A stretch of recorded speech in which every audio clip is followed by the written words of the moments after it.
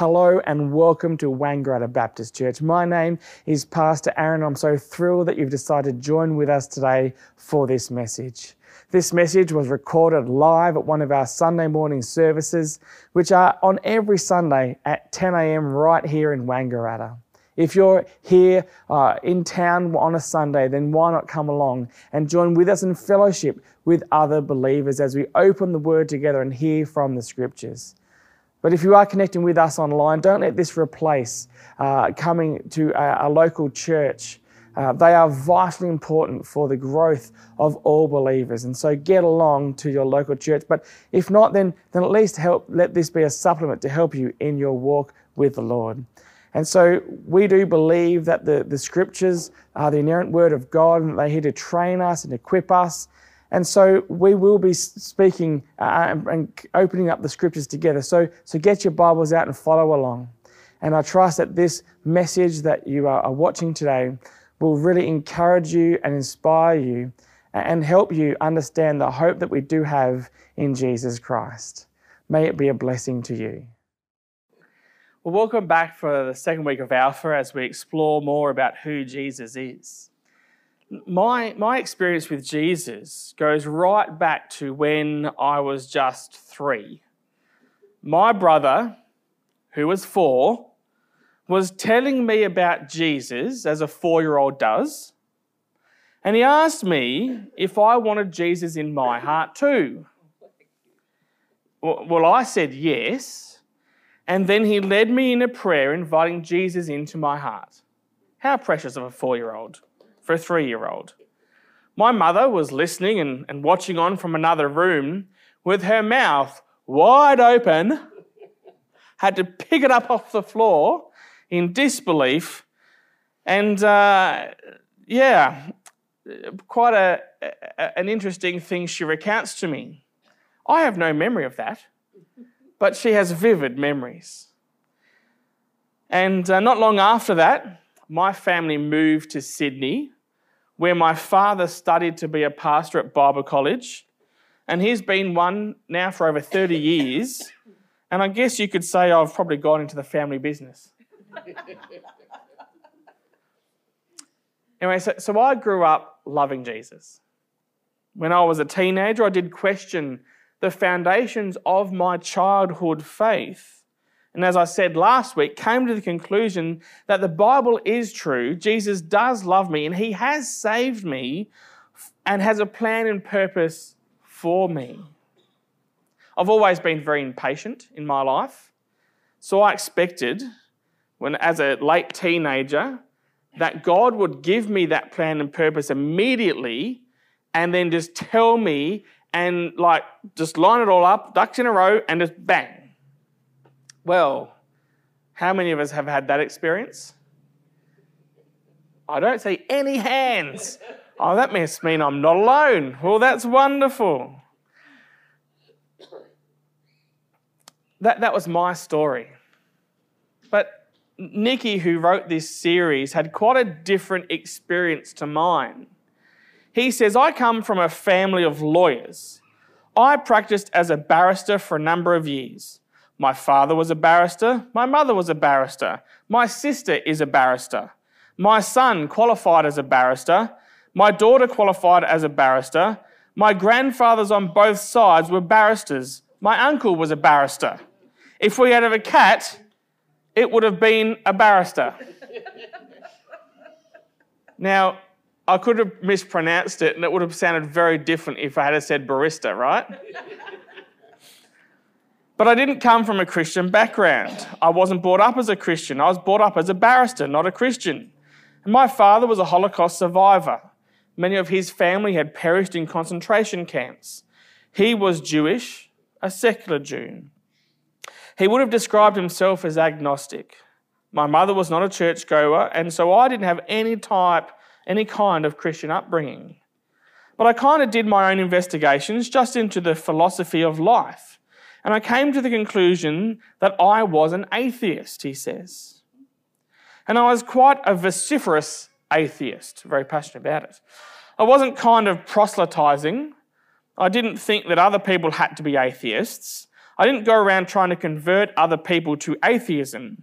But if anyone tried to convert me, then I had quite a lot to say on the subject, he says, and I was quite argumentative. And he says, I didn't really like Christians. I was very suspicious of Christians. I'd come across one or two of them in my gap year between school and university, and I was deeply suspicious of them. They had these kind of smiles. They're a bit odd, really, he says. Why were they smiling like that? It seemed, like a bit cult-like, and so I avoided them, Nicky says. I had a room next door to my great friend Nicky Lee. We'd been at school together and we ended up in rooms next door to each other. And I said to him, Nicky, whatever you do, don't let those Christians into your room. They are dangerous. But unbeknown to me, he had been thinking about it quite seriously. And one evening, he and his then girlfriend, now wife Scylla, came back and they told me that they had become Christians. I was devastated. I mean, they were such lovely people, I thought. What can I do? I've got to help them. I don't know anything about this. I'd better investigate. It was late at night. Nicky thought, what can I read? So he went to his bookshelf and found he had this old Bible that he'd had from RE, Religious Education at School, and that night, he says, I started reading it. I started reading Matthew's Gospel. Started at the beginning of the New Testament. I just read Matthew, Mark, Luke. About halfway through John's Gospel, 3 o'clock in the morning, I fell asleep. The following morning, I carried on reading. I read all of that day, all of the next day, all of the next day. He was a student, and so he says, I didn't have any work to do. And by the time I had completed the New Testament, I came to the conclusion, it's true. Nicky says, I didn't want to be a Christian, but I came to the conclusion, it's true. Why? What evidence is there for Christianity? You can't prove Christianity mathematically. You can't prove it scientifically. Science, of course, is very, very important, but science answers different questions to faith. Science answers the questions, when and how did this world come into being? What it can't answer is the question, who and why. Let me use a visual aid. I have here got a cake. Now, this cake, supposing we send it off to top scientists around the world. Now, they'd be able to tell you possibly what ingredients went into making this cake. They might be able to tell you all the molecular construction of it. They might even, if they're really good, be able to tell you when this cake was baked. But they wouldn't be able to tell you who made it and why it was made. Well, the answer is, I made this cake. I think it'll be an all right cake, don't you? So that's the who. I made it. It's chocolate. It uses lots of cocoa and sugar and butter and flour and stuff. I even put sprinkles on it. So that's the who. What's the why? Well, I made it for a visual aid and for morning tea, but that's the why. So that's the difference, though, between science and faith. Science is very important because it deals with the scientific questions. But equally, faith is really important because it answers some very fundamental questions about life. And everyone has faith. An atheist has faith that there is no God. You can't prove that mathematically or scientifically. And those of us who believe in Jesus do so on the basis of evidence. Personally, I couldn't be a Christian if there was no evidence at all and you just had to blindly believe. I believe there is good historical evidence, and that is backed up by my personal experience of God as well. You know, historical evidence is evidence. Scientific evidence is not the only kind of evidence. A lawyer uses what you might call historical evidence. Every time a jury brings back a verdict, they're doing it on the basis of things that happened in history. Evidence of history. And every jury decision is a step of faith. And so it is that we have to make up our own minds about Jesus. And that also is a step of faith. You know, I came to believe in God because of Jesus. It seems to me that the resurrection of Jesus, which I came to believe in, and we'll come back to this, strongly suggests that this world has a creator, and that creator is to be seen in terms of or through the lens of Jesus. And to me, it makes a lot of sense. You can't get to know someone unless they reveal themselves. No one can get to know you unless you reveal yourself. And if there is a God and he wanted to reveal himself to us, what would be the best way to do that? It seems to be logical that he would reveal himself in a way that we could understand in a human being like us. So what is this evidence? Well, first of all, what is the evidence that Jesus even existed?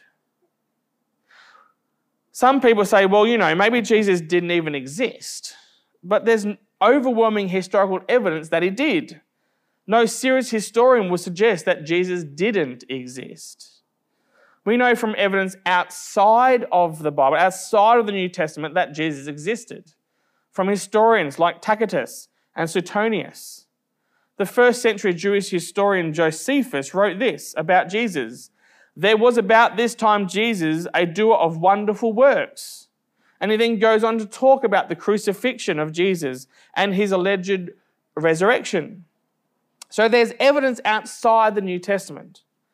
But most of our evidence comes from inside the New Testament. Now, of course, the New Testament was written a long time ago. And people say, how do we know that what we have here in our Bibles today hasn't been changed over the years? And the answer is we do what we call, and it's through science, called textual criticism. Essentially, the way textual criticism works is like this. The more manuscripts you have and the earlier they are, the more you can be sure about what the original said. So the oldest fragments that you have, if they are the same as the most recent fragments you have, there's been no change over that gap, over that whole time period. So, let me give you some examples of works from history and a bit of information. So we're going to jump onto the screen. Can everyone see that? Hopefully, good. All right, so Herodotus and Thucydides were both written in the 5th century BC. The earliest copies that we have are 900 AD. And so there's a 1,300-year gap between when they were written and the first copy we have, and there's only 8 copies in existence. Yet no classical scholar would doubt their authenticity. Livy's Roman history, 900-year gap, 20 copies. Caesar's Gallic War, 950-year gap, 9 to 10 copies. Tacitus, 1,000-year gap, 20 copies. Then we come to the New Testament, written between 40 and 100 AD. Earliest manuscript is 130 AD.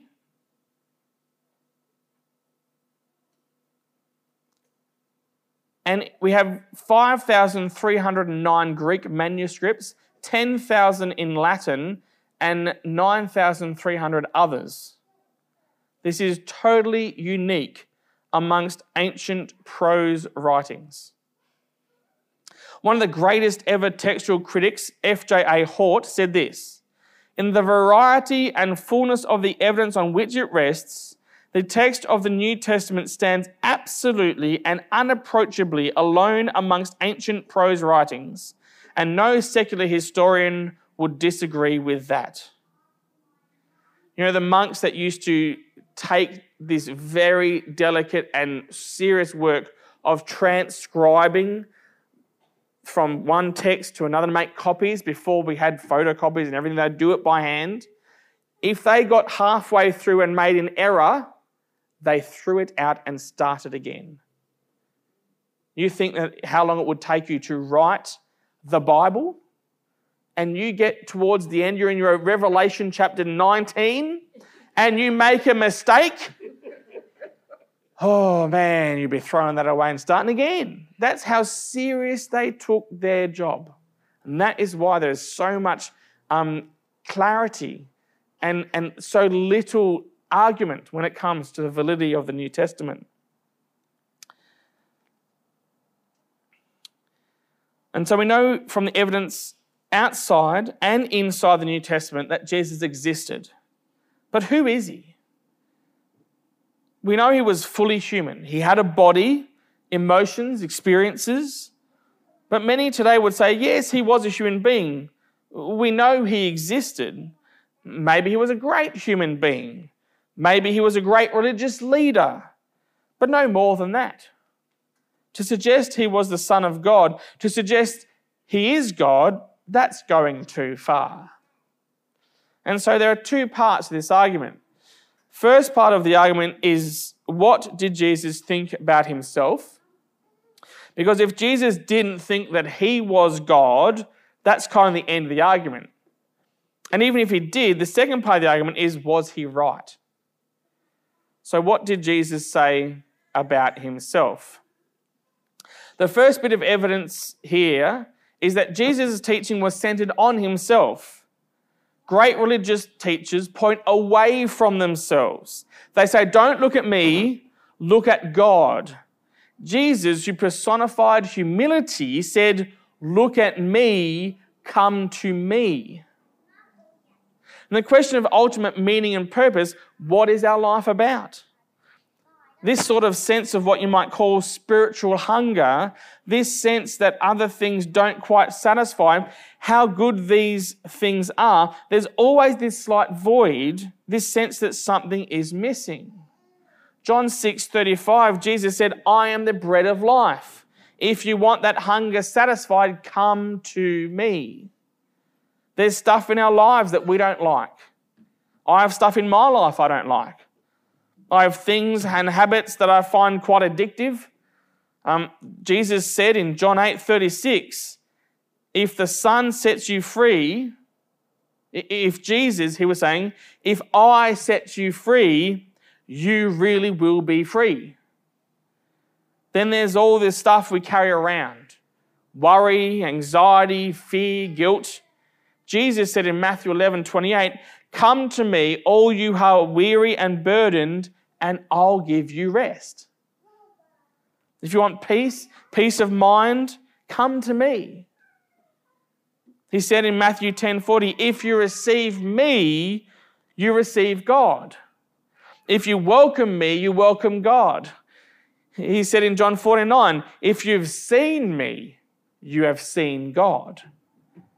You know, a little child was drawing a picture of God in class one time. And the teacher said, what are you doing? And the child said, I'm drawing a picture of God. She said, what do you mean? You can't draw a picture of God. Nobody knows what God looks like. And the child said, well, they will do in a minute. Jesus said, if you want to know what God looks like, look at me. If you've seen me, you've seen God. And then there was his indirect claims. Jesus claimed to be able to forgive sins. He went up to people and said, "Your sins are forgiven." Now, of course, if someone offends you, you can't forgive them. If someone offends you, you can forgive them and should. But you can't go up to some random person and say, "Your sins are forgiven." When Jesus did that, the lawyers said, "Who can forgive sins but God alone?" Forgiveness, though, is at the heart of what Jesus came to do, to make forgiveness possible. It's at the heart of Christianity. You know, one thing I really struggle with the woke culture right now is that it's all about victimization, assigning yourself to a victim group and then expecting recompense. There is nothing at all to do with forgiveness in that. It's actually built on the opposite. The heart of Christianity, though, is forgiveness. C.S. Lewis says, "A Christian is someone who forgives the inexcusable because God has forgiven the inexcusable in us." And then there were his direct claims. There are so many of them, but we haven't got time to look at them all. But I'd like to just look at one. If you've got a Bible there, we didn't put them out. Sorry, they're not around the pews, but there's some at the back if you'd like. And if you don't have your Bible, your own very version of one, you can either download the Gideon's Bible app or any other Bible app, or take one with you today. They're our gift to you. If you don't have a Bible, please take one. And we're going to head to John chapter 10, verse 30. And that's on page 1040 of those Bibles. And it's there that Jesus said this. He says, "I and the Father are one." Now, that's a claim that's tantamount to blasphemy in the eyes of people at the time. And they actually picked up stones and were going to throw them and stone Jesus when he said this. Jesus said, "I have shown you many great miracles from the Father. For which of these do you stone me?" "We're not stoning you for any of these," they replied, "but for blasphemy, because you, a mere human being, claim to be God." I think if you look at all the evidence, it's clear that Jesus did make that claim. And it's an astonishing claim. But of course, a claim like that needs to be tested. And really, if you think about it, there are only three possibilities. Either it was not true and Jesus knew perfectly well it was not true, in which case he was a fraudster. Or else it was not true and he simply didn't realize it was not true. He genuinely thought he was God, in which case he was deluded, or we would say insane. But logically, there's only one other possibility, and that is that it's true. C.S. Lewis, one of the intellectual giants of the 20th century, and of course best known as the author of the Chronicles of Narnia, said this: "A man who was merely a man and said the sort of things Jesus said would not be a great moral teacher. He'd either be insane or else he'd be the devil of hell. You must make your own choice. Either this man was and is the Son of God, or else insane or something else, or something worse. But let's not come up with any patronizing nonsense about his being a great human teacher. He has not left that open to us. He did not intend to." So that's what Jesus said about himself. Liar, lunatic, or Lord. They're the three options when it comes to thinking about who Jesus is and what he said about himself. He was either a liar, he was a lunatic, or really, he's Lord. What he said is true. The second part of the argument, was he right in what he said about himself? What's the evidence to support his claims? And here's the first piece of evidence: his teaching. The teaching of Jesus is widely acknowledged to be the greatest teaching of all time. Just think about these for a second. Mark 12:31, love your neighbour as yourself. Luke 6:31, do to other people as you would have them do to you. Then there's totally revolutionary, the first person in history to ever utter these words, Matthew 5:44, love your enemy. Jesus' teaching has been the foundation of our entire civilization in the West. Many of our laws were originally founded on the teaching of Jesus. We've advanced in every field of science and technology. Think how much we've advanced in the last 10 years in science and technology.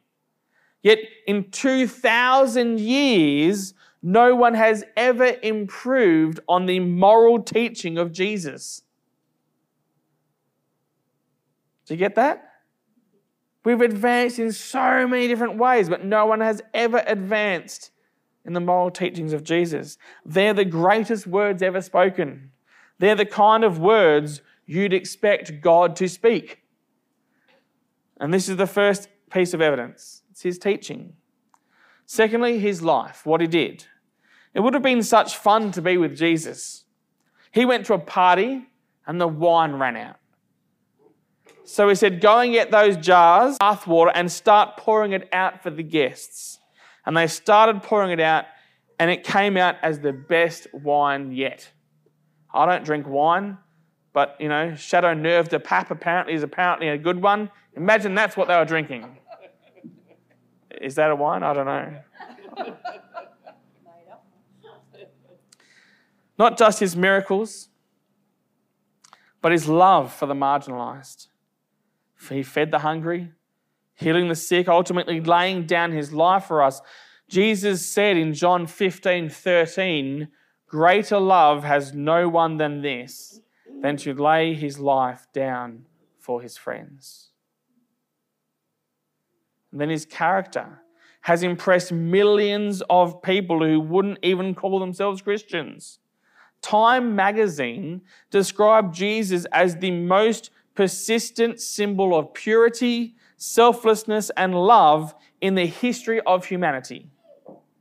His enemies could find no fault, and his friends who knew him really well said, this guy's without sin. I often think the real test of character is when we're under pressure.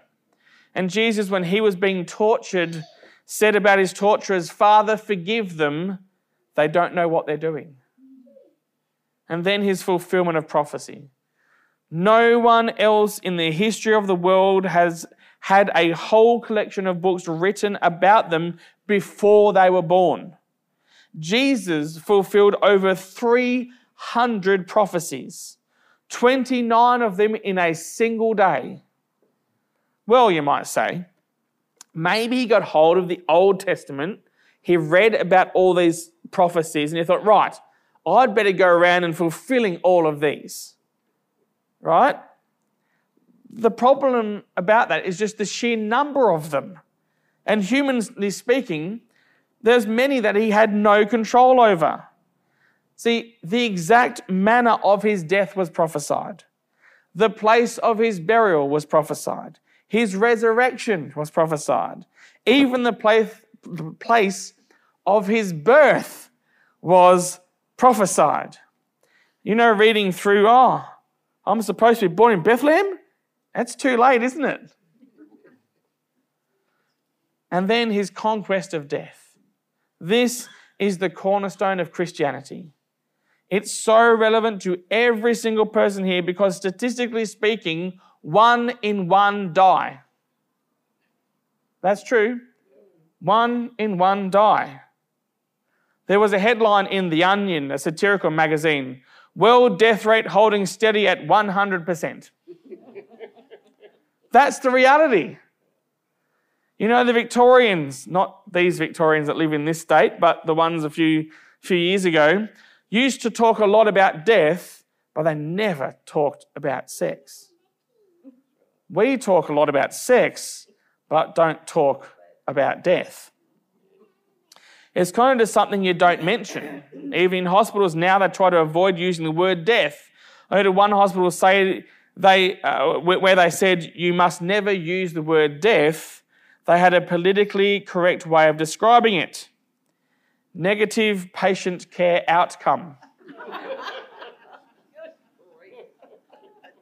I mean, I do a lot of funerals, and it's amazing how many people can't bring them to say the word death or died. They try and gloss over it or use nice language like they've moved on, they've passed away. So many people just don't come to terms with the reality of death. But people die nevertheless. And when you go to a funeral and the coffin goes into the ground, it looks absolutely final. And it is. Unless death has been conquered. Unless when Jesus died and was buried and was raised to life. If he was, then there is hope beyond this life. But is it just wishful thinking? Well, it is, unless there's evidence. What is the evidence for the resurrection of Jesus? First of all, his absence from the tomb. No one has ever satisfactorily explained why Jesus' body was not there on the first Easter day. People have come up with all sorts of explanations. The authorities stole the body. Well, in that case, why don't they just produce it when everyone is saying that Jesus had been seen? They couldn't.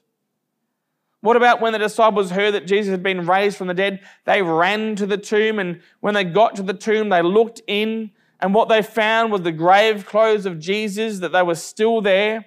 The only valuable thing for a robber to steal was still there. The only valuable thing. And these grave clothes had collapsed like a caterpillar's cocoon when the butterflies vanished. And the piece that had been around his head had been folded and put in another place. And it says when they saw that, they believed. So not only his absence from the tomb, then his presence with the disciples. Jesus was seen on several occasions, on one occasion by more than 500 people, nearly 10 times the number of people here in this room. All saw him on the same occasion. Now, people might say it was a hallucination. You know, hallucination does occur amongst highly strung, highly imaginative, very nervous people, or people who are sick or on drugs. That's a reality. Hallucination does occur. But the disciples don't fit any of those categories. They were cynics, like Thomas, who didn't believe. They were tough fishermen. They were tax collectors. Tax collectors do not hallucinate.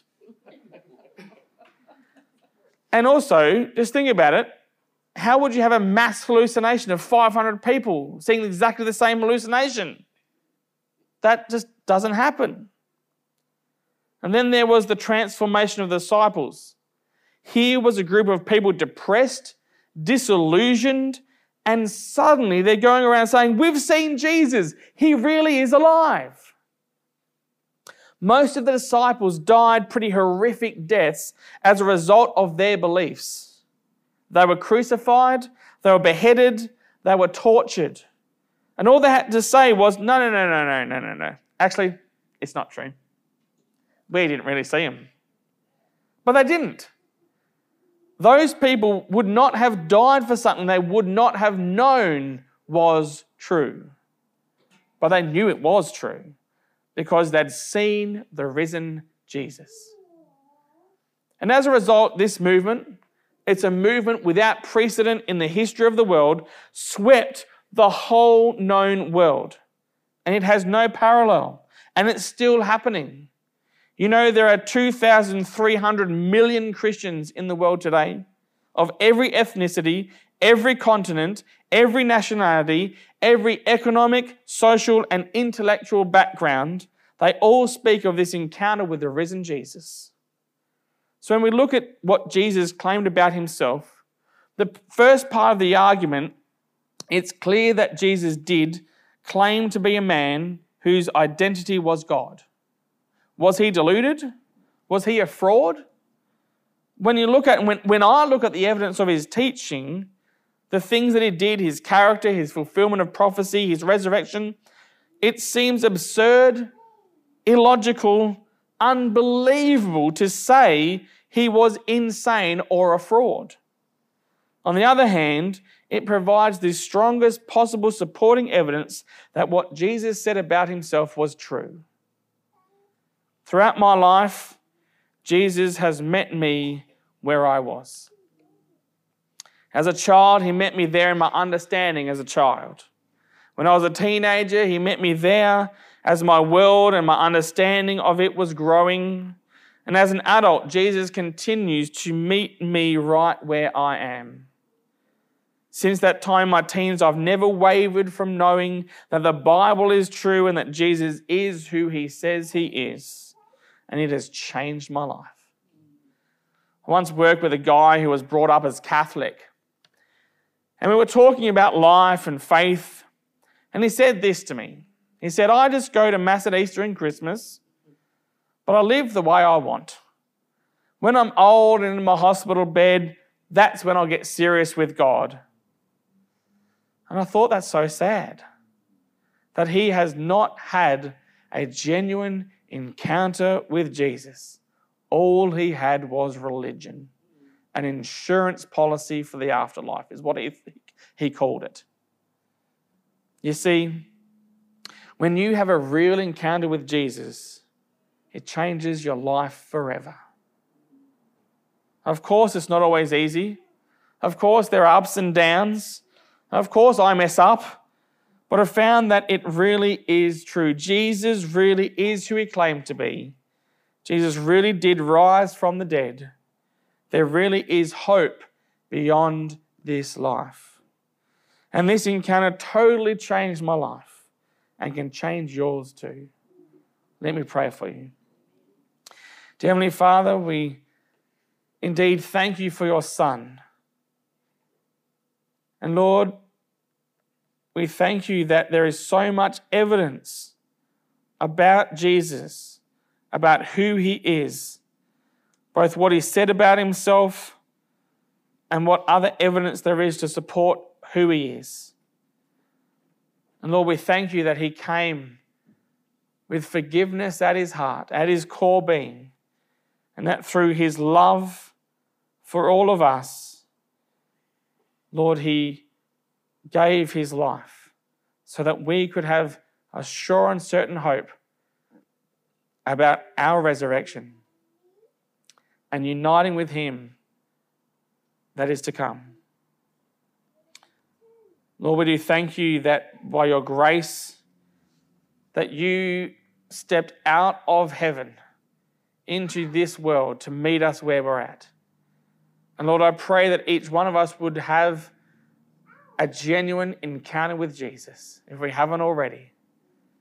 And I pray that, Lord, that genuine encounter with Jesus is something that would happen daily as we are so thankful for the good news, the gospel, that, Lord, you have saved us from our sin and you've given us a new life and a new hope for eternity.